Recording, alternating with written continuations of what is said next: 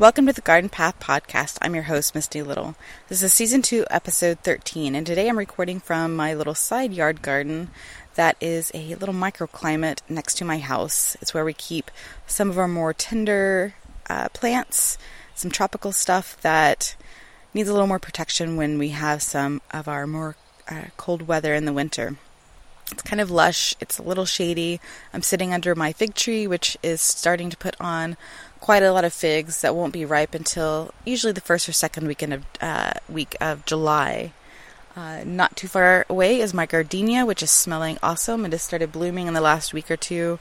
It is not in full bloom yet. It's usually pretty much covered, mid-May it gets covered in delicious scent.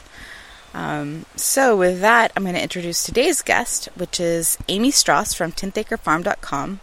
And Amy specializes in permaculture and edible landscaping, and most recently is author of The Suburban Microfarm, Modern Solutions for Busy People, which she released in December of 2016. So I first came across her site when I found the podcast her husband ran several years ago, the 10th Acre Farm podcast. That podcast is now on hiatus, but I think you can still find it on iTunes if you want to listen to some of those back episodes. So after the podcast was over, Amy kind of continued expanding their website into a wealth of information for microfarming and turning in suburban lots into food landscapes that work for each individual. Kind of discussing how she's turned their lot into something that worked for them and how you can tailor that for yourself. So if you're interested in doing that, if you're a suburbanite who wants to do a little microfarming, this episode is definitely for you. Or if you're just wanting to learn a little bit more about permaculture, this episode is also for you.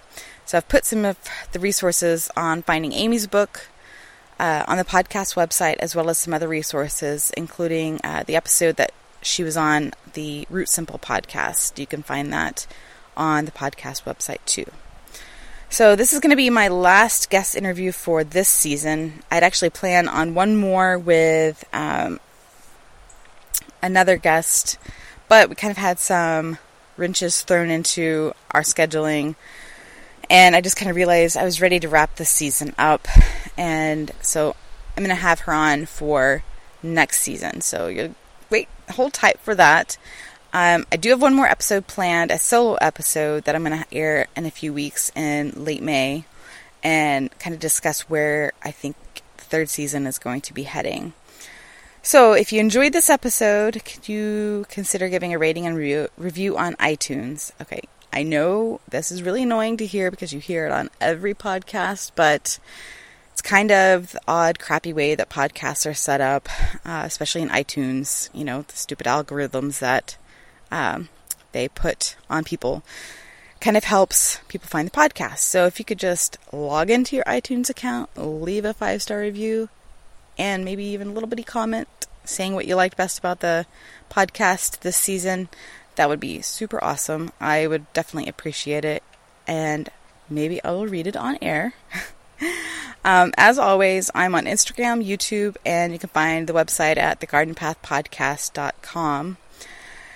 And feel free to leave a comment there or over on Instagram on any of the photos I post. And so I hope you guys enjoy this episode, and I hope you're having a lovely May. Talk to you guys soon.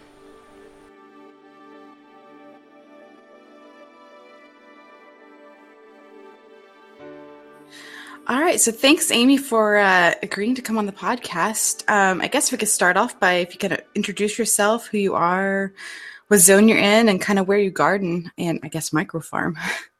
Okay, all right. Thanks for having me, Misty. So my name is Amy Stross, and I am a gardener, homesteader, permaculturist. I like to write about gardening on my website, tenthacrefarm.com, and I'm also an author of The Suburban Microfarm.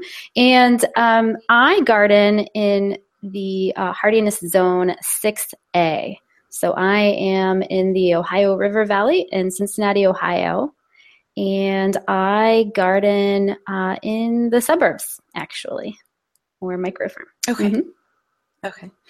And so I guess we'll talk about the 10th Acre Farm website, and I guess kind of the beginnings of that. I saw you started it in July 2013, but you'd been kind of gardening and farming for a while before that. Can you talk about your transformation for turning that suburban lot into a farmstead? Yeah, sure. So I got my start not as a gardener, actually. I sort of, came to it from the perspective of wanting to have a just more of a connection with my food. I was dealing with an autoimmune disease, and I was, really stressed out at work, which, as most of us know, when you're stressed out, it affects your health. And I felt like I was just really disconnected with what, excuse me, I was really disconnected with what, made me feel happy and healthy and vibrant. And, food is the essential aspect of our lives, right? It nourishes us. And, having a connection with that, I felt like was, I had been missing out on that. So I started actually by joining a CSA, which is Community Supported Agriculture, and I got a weekly share of veggies from a local farmer. And that was really my first foray into, okay, what grows in my area, and learning about the seasonality of our food, because, we don't really get that at the grocery store. So that's, really kind of what sparked my interest in actually growing my own food, and, a lot of twists and turns and special events and just sort of all sort of culminated in this idea that, hey, I can do this in my own yard, actually. So let's, give it a try and see what happens. So I guess from the time period of you joining the CSA to trying to garden, I guess how many years or months was that? And I guess what was your kind of first plant that you tried to grow? Let's see. So it was about 10 years ago when I joined the CSA. So this has been sort of a 10-year long journey for me, from being a high school teacher to now being a person who writes and speaks about all things garden. Right. It's been kind of a fun and interesting journey for me. But yeah, I started out by trying to grow. I didn't think that I had enough space on my little tenth of an acre lot in the suburbs. And so I started out by renting land. Oh. From someone who had several acres, a little bit further out from the city. And so I leased some little garden plot areas, and I drove, 60 minutes every day to go out and check on my little gardens. And by the end of the season, I thought, you know what, I can do this in my own yard. So I'm gonna give it a try. And, I started very slowly, and, when I was using those rented plots, it was kind of I'm going to throw every single vegetable in here and see what grows. And, I want to do all of it because I had that beginner's enthusiasm, and I just couldn't choose. So I tried it all. And then when I transitioned to my own yard, I actually went a lot slower.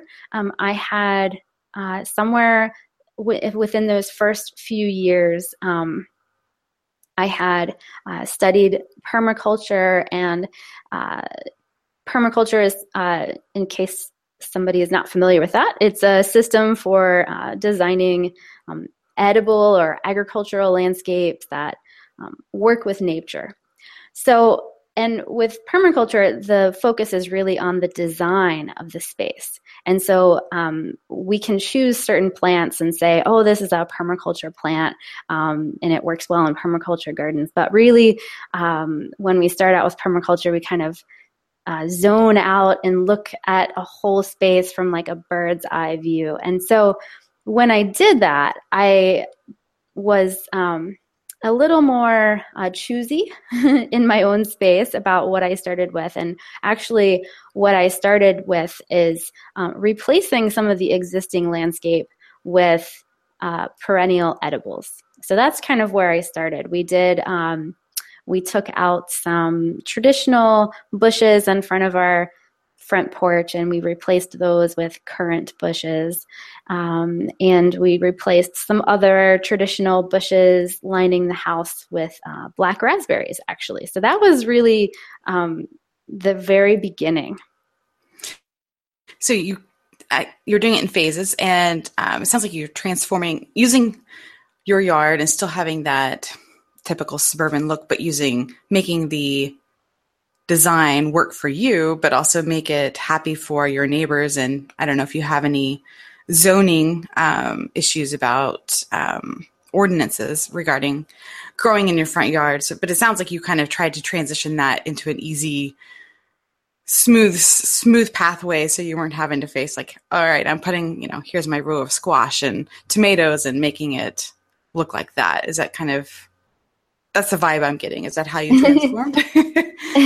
Yeah, when we got started, it was not only this issue of, hey, what kinds of strategies can we use to grow in, our little, postage stamp lot, but, what do we need to do to have, keep or improve existing relationships with neighbors? Because in our property, the backyard was super shaded, and we did end up eventually creating a nice edible landscape that was shade friendly in the backyard. But originally we started in the front yard. Right. And so it was very visible, and we had to, we wanted to, have a good relationship with those neighbors. So we were very intentional about, doing it in a way that was aesthetically pleasing, so that, we were, sort of making a statement, but we also, weren't hopefully not offending everybody right off the bat. We figured we would save that for later, right? Get them used to it in phases. Right. And I think what you said about shade is something that a lot of people face. I know a lot of people will have, big trees in their backyard for, the obviously shade on the house and kids playing and that kind of thing. So they kind of feel like they have this suburban lot that, I can't really grow anything here. And at the same time, they don't want to be putting, their vegetables in the landscape out front. So I guess, what resources did you use to kind of begin developing that front yard garden and that space to do it in a manner that suited you, but also suited everybody else? Did you have any inspiration, people that you looked to? Yeah, when I first started, I was just, it's so funny to think back on how many things have happened in the last 10 years as far as my own personal gardening journey and, starting out very new. And I remember about 10 years ago, I watched a little video. It was made by the Gervais family. Oh, right. At urbanhomestead.org. And that little clip that they made, I don't remember how long that video is, but it was very inspirational about what they were doing. I think that they had something very similar to a tenth of an acre. It might have been just a tiny bit bigger. I'm not sure. Mm-hmm.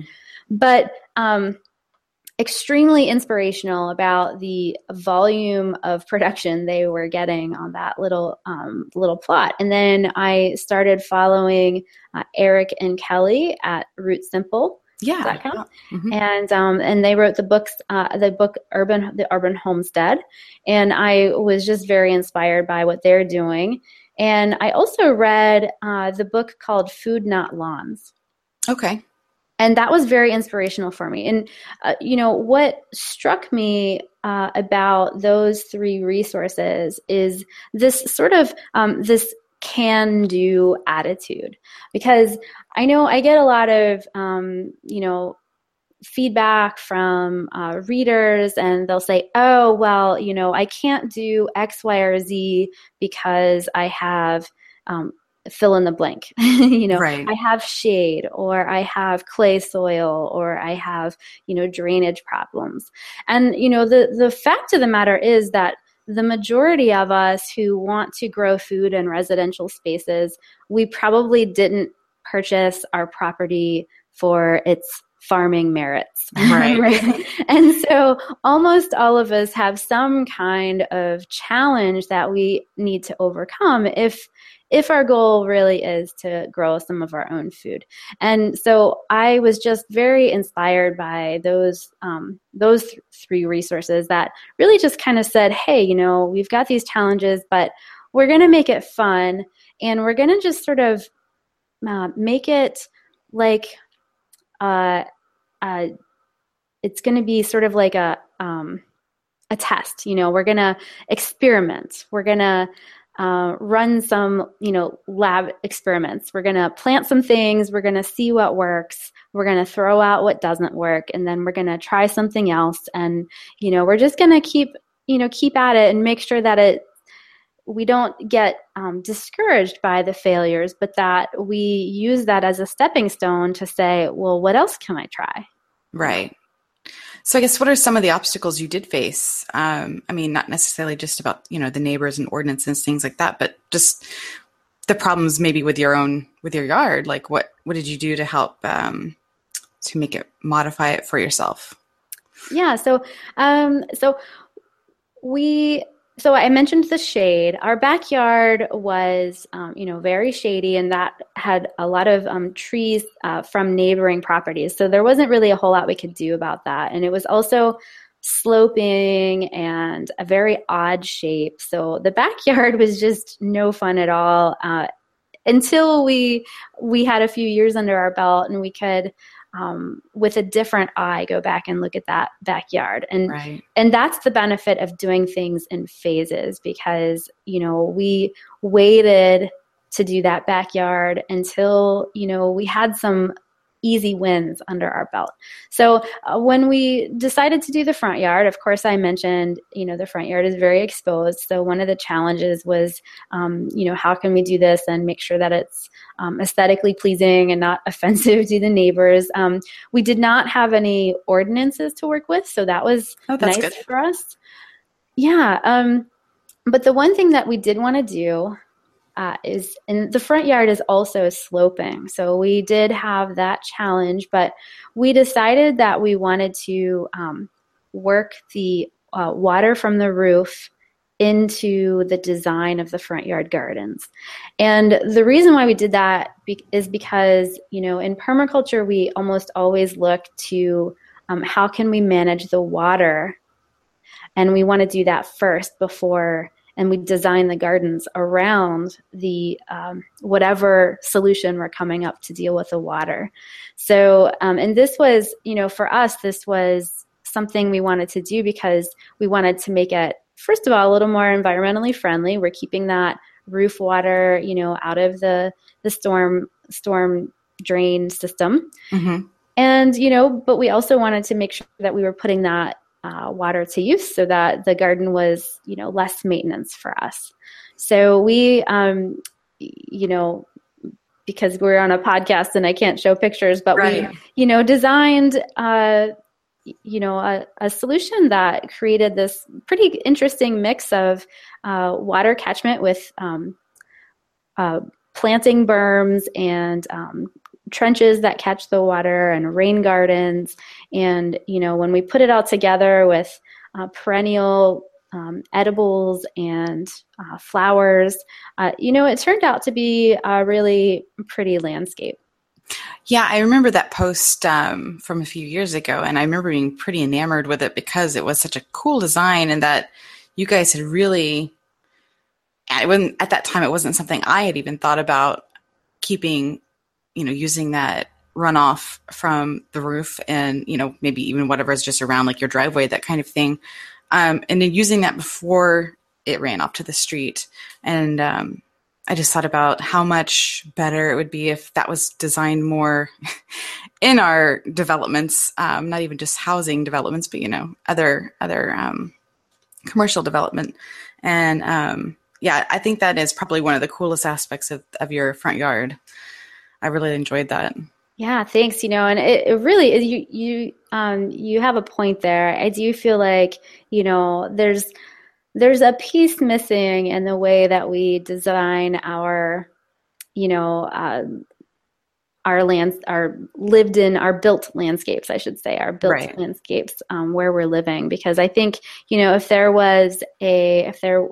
were, requirements in there and, city designers that helped, design it all to capture that water for the benefit of everybody and the environment, I think it would save a lot of money in the end, and it would reduce pollution. And I don't know, it's a pretty big oversight, I feel like, in our built environments.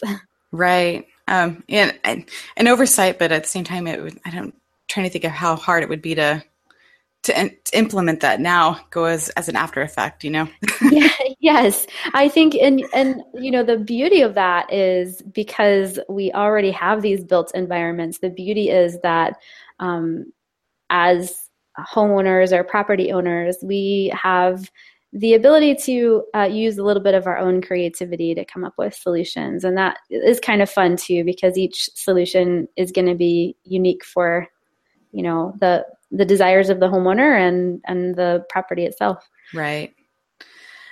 So you've talked a lot about permaculture. When did you first come across that word? And I guess compelled you to kind of dig a little deeper and take some classes and learn more about that?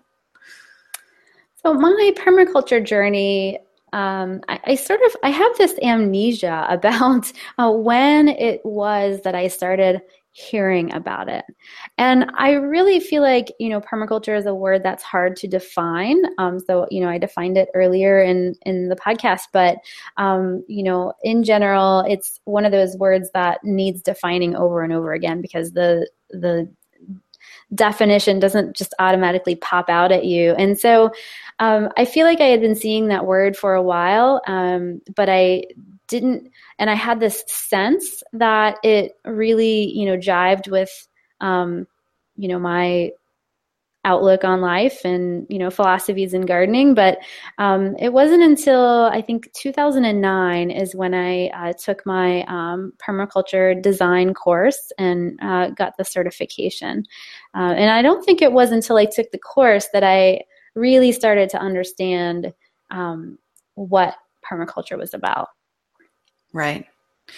And so you took that course, and how did it really transform how you gardened, and maybe even how you kind of lived your life in a way? Because it definitely seems to be the overall theme that permaculture is not necessarily just about gardening or farming, but it can be applied to life itself, I guess. Yeah. It's, one of the first things that I learned about permaculture is that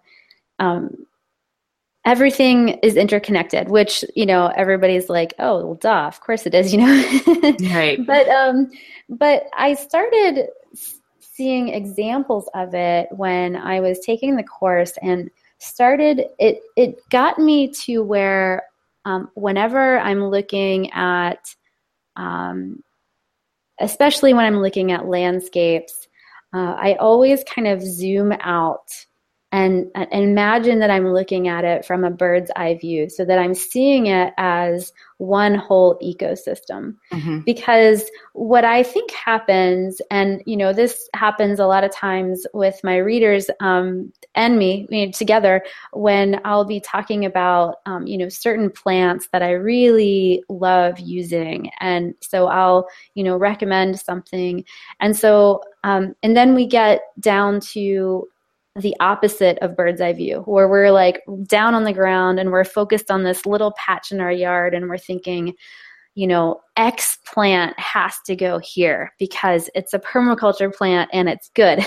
Right. Whereas, what we want to do is zoom out and say, and start asking deeper questions. And I think this is why permaculture is so hard to define, because when we zoom out, we can look at it from a deeper perspective, and we can say, okay, so if we want to improve the biodiversity of this whole area that I'm seeing from this bird's eye view point of view, is my garden, in the right place? Does it make sense there? Is it requiring me to do more, walking because my compost bin and my garden shed are way over here? Right. Or my, water source is way over here. Does it make sense? And when we think about the edges of our property and what's coming onto our property from outside of it, are there areas where we need to address privacy? Or perhaps there's a pesky neighbor who sprays something that you don't want in your garden, right. or let's see what else. Wind. Maybe there's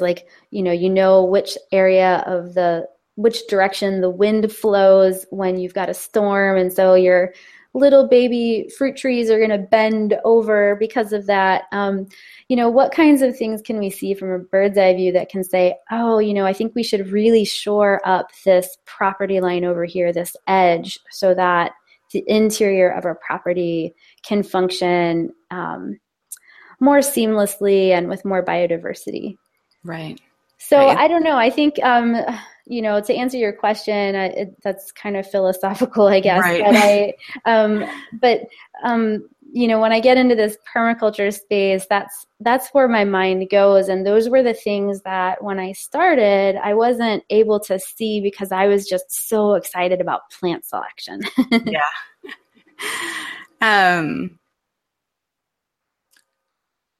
I guess this is kind of in the same vein because I think you're talking about plant selection. You're so excited about having certain permaculture plants, but animals are also involved in that scenario as well, especially when people talk about farming and homesteading, and it seems like the natural evolution. One of you do have a post about why you didn't keep chickens. Can you elaborate, I guess, some on that, and why, I guess, the misconceptions about needing animals in your garden or your homestead? Sure. Yeah.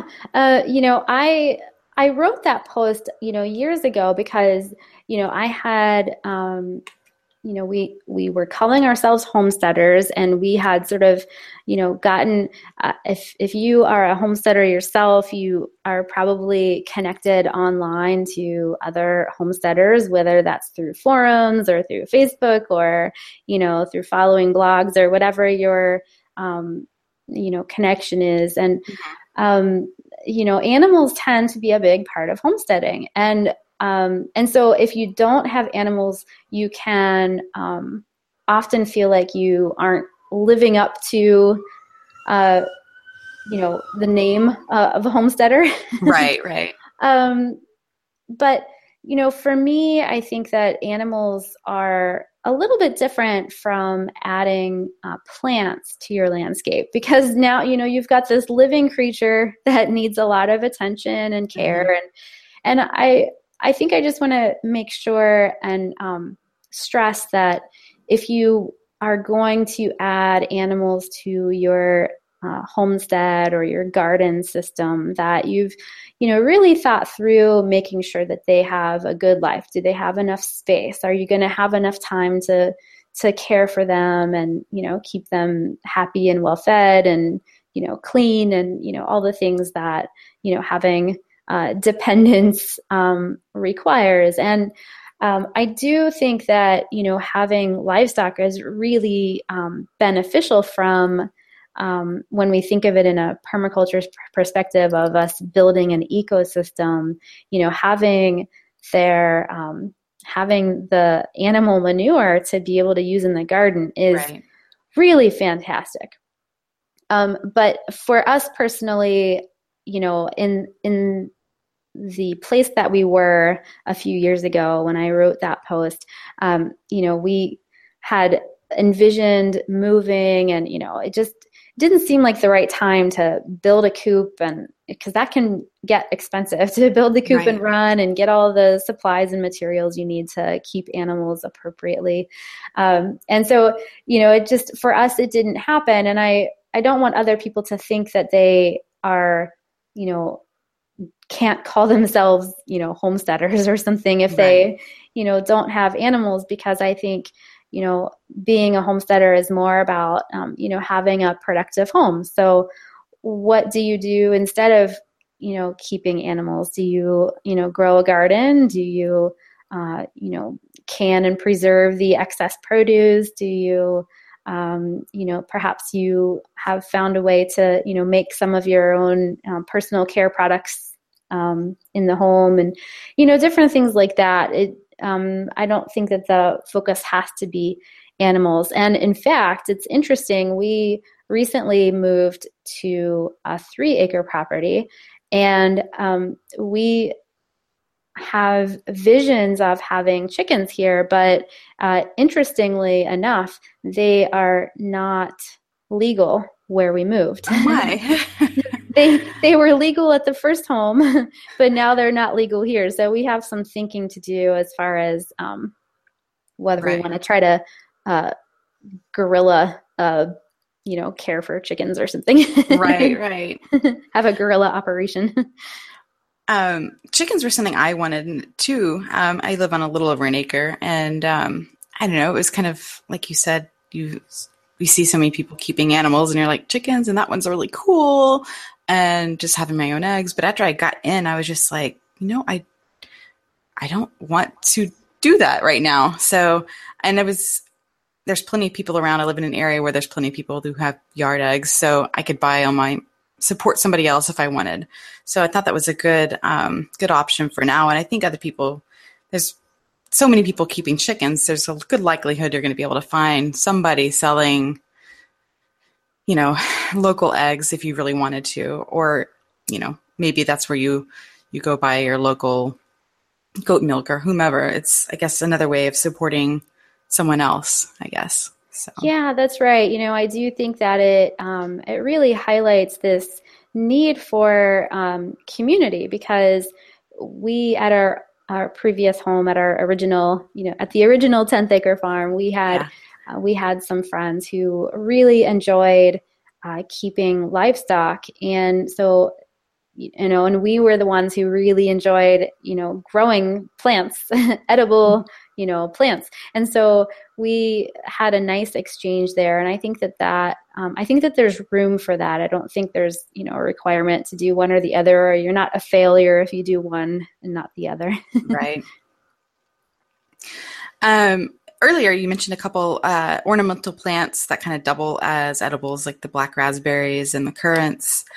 What are some other plants that are kind of your favorite that you think people should have on their homestead or their little micro farm? And then, even other ornamentals that double as edibles?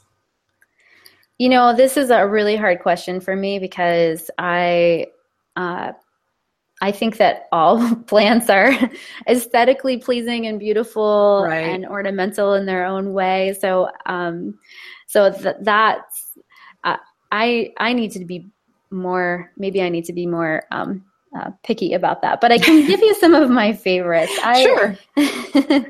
I really love growing calendula. Everywhere I can grow it, I usually grow it. So, calendula is a flowering herb, and it grows very easily from seed. And in most areas, it depends on your climate. I know that it can sometimes peter out in the heat of like the height of the summer. And so you've got long into the spring, and then, for me, it comes back in the fall and goes long into winter. So, its growing habits may, depend on your growing zone. But I like calendula for, so many reasons. It, attracts beneficial insects, and it actually traps pests. So it has a sticky sap that that is on its stems, and you'll actually And I plant it in my garden, in my vegetable garden, because it's an annual flower. So you can just kind of seed it wherever you'd like it in between the rows. And I usually grow it by my vegetable crops that tend to collect aphids. And for me, that's my brassicas, like my kale and my broccoli and things like that. And Mm-hmm. actually, the sticky sap is very attractive to the aphids. And so they actually just flock to it from your crop. And then the Okay. ladybugs are attracted to both the pollen of the flower as well as the Right. buffet of aphids. um, so it's one of my absolute favorites. And of course, I also, like to collect the flower heads for making, medicinal things. I've got a recipe for salve on my website that I really like with the calendula. Um, so that's, I think, my favorite flower that I can recommend. That's also very useful. I think that's I'm gonna have to try that next fall and winter on my brassicas because yeah, like you said, aphid city. Yeah. And I hadn't even thought about adding that into the garden over there. But that's something I'm gonna try. Yeah, hopefully, and it should. You're near Houston, right? So you probably have enough moisture that it would probably do okay with your heat. I have grown it before in a couple spots in my flower beds, but I think it faded in the summer actually. I Yeah, think it was just so hot. There's so much and we have a drought years in the summer sometimes, and it just so. Yeah, I think I'll give that a try. That's a good thought. hmm Anything else? well, I we could be here all day, but I can say, but I could say a couple of other ones of some of my favorites. For me, as a person who started out gardening as with it being a hobby, I felt like I had a lot of time to experiment with things. And as time has gone on, and as gardening has become sort of, as I've become a writer and a speaker and things, and my schedule has really blown up, and now I feel like I'm a weekend, part-time gardener. And so I have to be a little more choosy about what I'm growing. And so for those of you out there who, might have similar problems, I can say that I love growing set it and forget it crops. Those that you plant and then you just kind of wait until harvest, and there's not a whole lot of fuss in between. And for me, that is garlic and sweet potatoes are some of my Right. favorites. Yeah. So I'll just throw that out there in case there are other people like me who are trying to, squeeze in uh, gardening on the weekends or, in the evenings and things like that. Right. Yeah, definitely garlic, even onions. There's like even bunching onions and Egyptian onions. There's a ton of different things people can grow like that. Yeah, definitely. And, of course, being on the subject of busy gardeners, I've got a nice section about this in my book, but I really also just highly promote growing fruit because, Yeah, you plant it once and then, come it's back for the harvest. correct. Yep, yep. I mean, it depends if you have trees. Sometimes the trees take a little commitment, but yeah, for sure. Like you said, the raspberries, blackberries, strawberries. So, Yeah, definitely. you're talking about being busy. You've definitely turned this into a career, I would say, as a garden educator.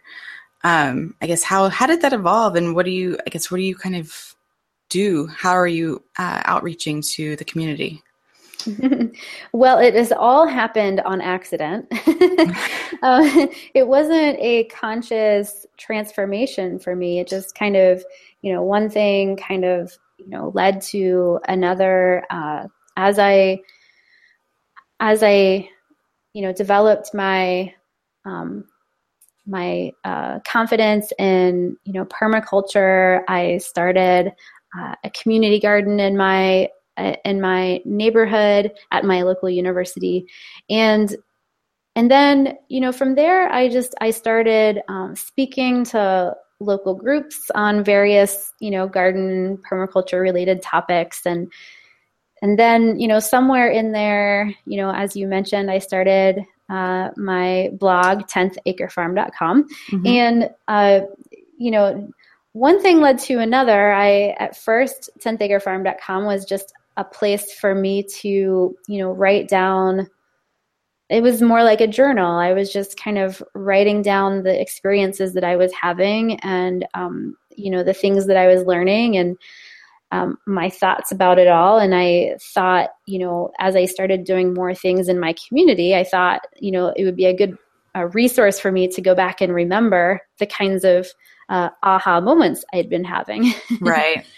And, suddenly the readership at 10th Acre Farm started growing. And, suddenly I had readers. I had a lot of readers writing to me and saying, you should write a book. And, that's not something that I had ever, considered in my life. It wasn't, I've always enjoyed writing, but, it wasn't on my bucket list or anything to write a book. Right.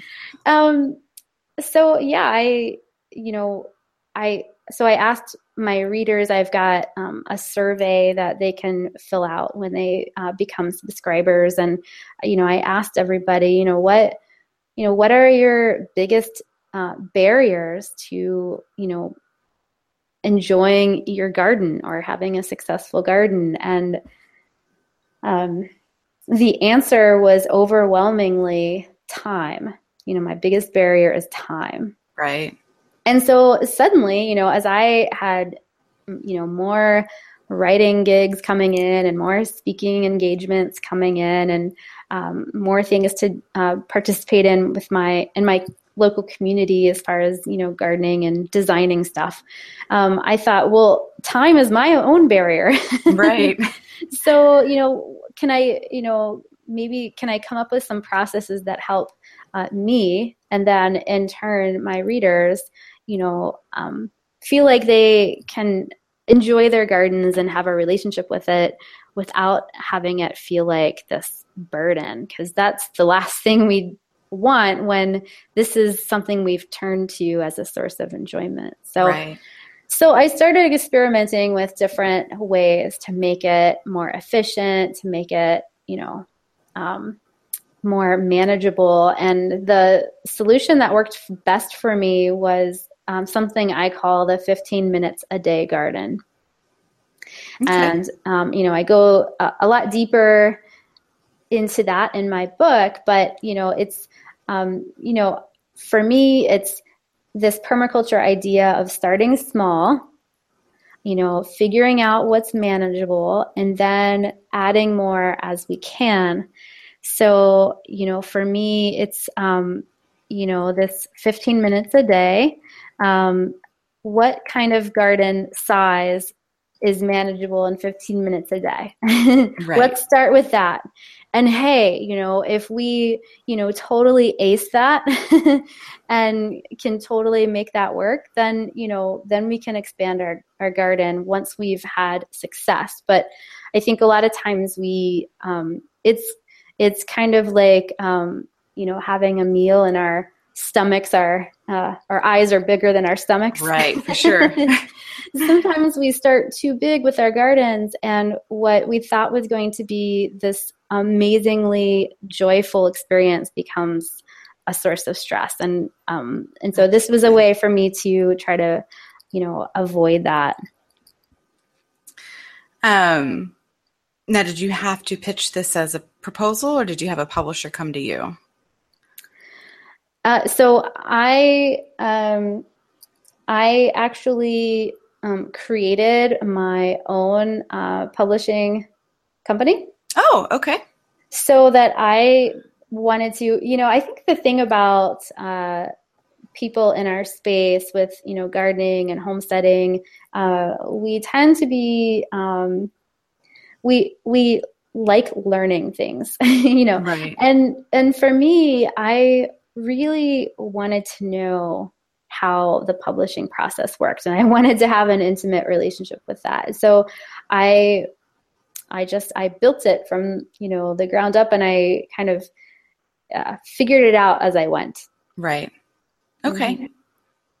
I think a lot of people are leaning that way these days. It gives them a little more freedom to create the content they want and they know that is needed, without some of the hassle on the having to deal with publishing houses and that kind of thing. So yeah, and I don't want to be too negative about it, because I do know that everybody has their own preference, and I also, not having gone through working with a traditional publishing house, I can't say for certain what I would have experienced, but my guess is that there would have been some things that would have been easier. Right, of course. Whereas there would have been some other parts, like some bureaucracy and some decision making, that I would have wished I could have had more control over. So, it's definitely, a balance, and I guess it just depends on, what your personal preferences are. Right. No, for sure. Definitely. Some people are able to manage it all, and some people would rather have someone else doing a lot of the background legwork. So, are you going on doing any speaking tours outside of Ohio, or are you kind of staying towards home turf so that you can stay with your garden? Well, so far I'm mainly in Ohio. Now, Okay. I am being here in Cincinnati. We're sort of on the border of, we call it the tri-state area, where we're by Kentucky and Indiana. So I do head into Kentucky as well as Indiana, because Okay. they're so close. But other than that, I have not ventured out. There's a few things that I'm considering outside of the area, and I'm not going to mention them because they're not final or anything. Right. But I'm always open to traveling. It's just a matter of knowing, if there's going to be people who are interested in me there. So, if for those who are listening, if you have, a local community that would really enjoy this, I'm always open. Right. No, I definitely understand. So since you are selling it, you're marketing it yourself, where can people find the book, and anything else you might want to share about the book? Let's see here. Well, so the book is called The Suburban Microfarm, and the subtitle is Modern Solutions for Busy People. And that was based on my feedback from my readers. And you can find more information about the book at thesuburbanmicrofarm.com. And, you can always get to it from my website as well, 10thacrefarm.com. But, and it's sold wherever books are sold. So you can, for all of us online savvy people, you can always find it at Amazon. It's also at Barnes and Noble, and really any of the other major online sources for books. And also it is available for order through your local library. They might not have it in stock, but if you ask, they can order it for you. Right. And Yeah. as far as also local bookstores, they can order it as well. So it's although they might not have it in stock, it is available wherever books are sold. And is it formatted for digital reading too? I know that's popular.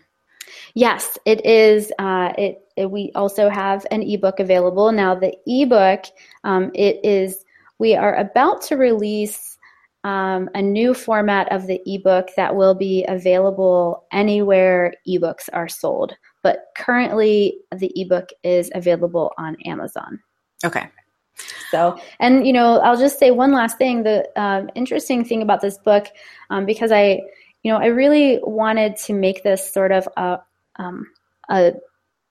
a one-stop resource for, folks, the title is the suburbs, but really, any residential space. I wanted to make it, a one-stop shop. So, from, designing your garden and taking it from seed to harvest, I really wanted to cover all of those topics. And then, of course, for me, because I geek out on some of the more advanced, techniques, with edible landscaping and permaculture and things like that. I've got some chapters on that for, the experienced gardeners out there. But, in the interest of making it doable time-wise, I, created some bonus materials that, when you purchase the book, you get. So I've got seed starting and planting worksheets and calendars and checklists that you can download, and it'll,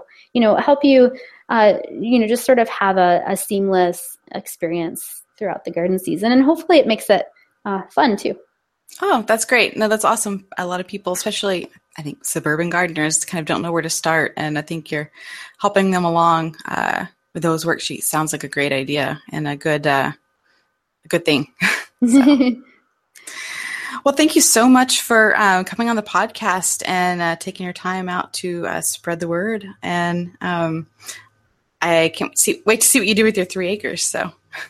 Yeah, well, thanks, Misty. This has been really fun. I'm always happy to talk gardening. So, it'll be fun to perhaps talk to you in the future when I've, broken ground on my new 3-acre property and see what I've done with it. Yes, for sure. That sounds awesome. So, all right. Well, have an awesome day. Thanks, Misty. This has been fun. All right. Bye-bye. Bye.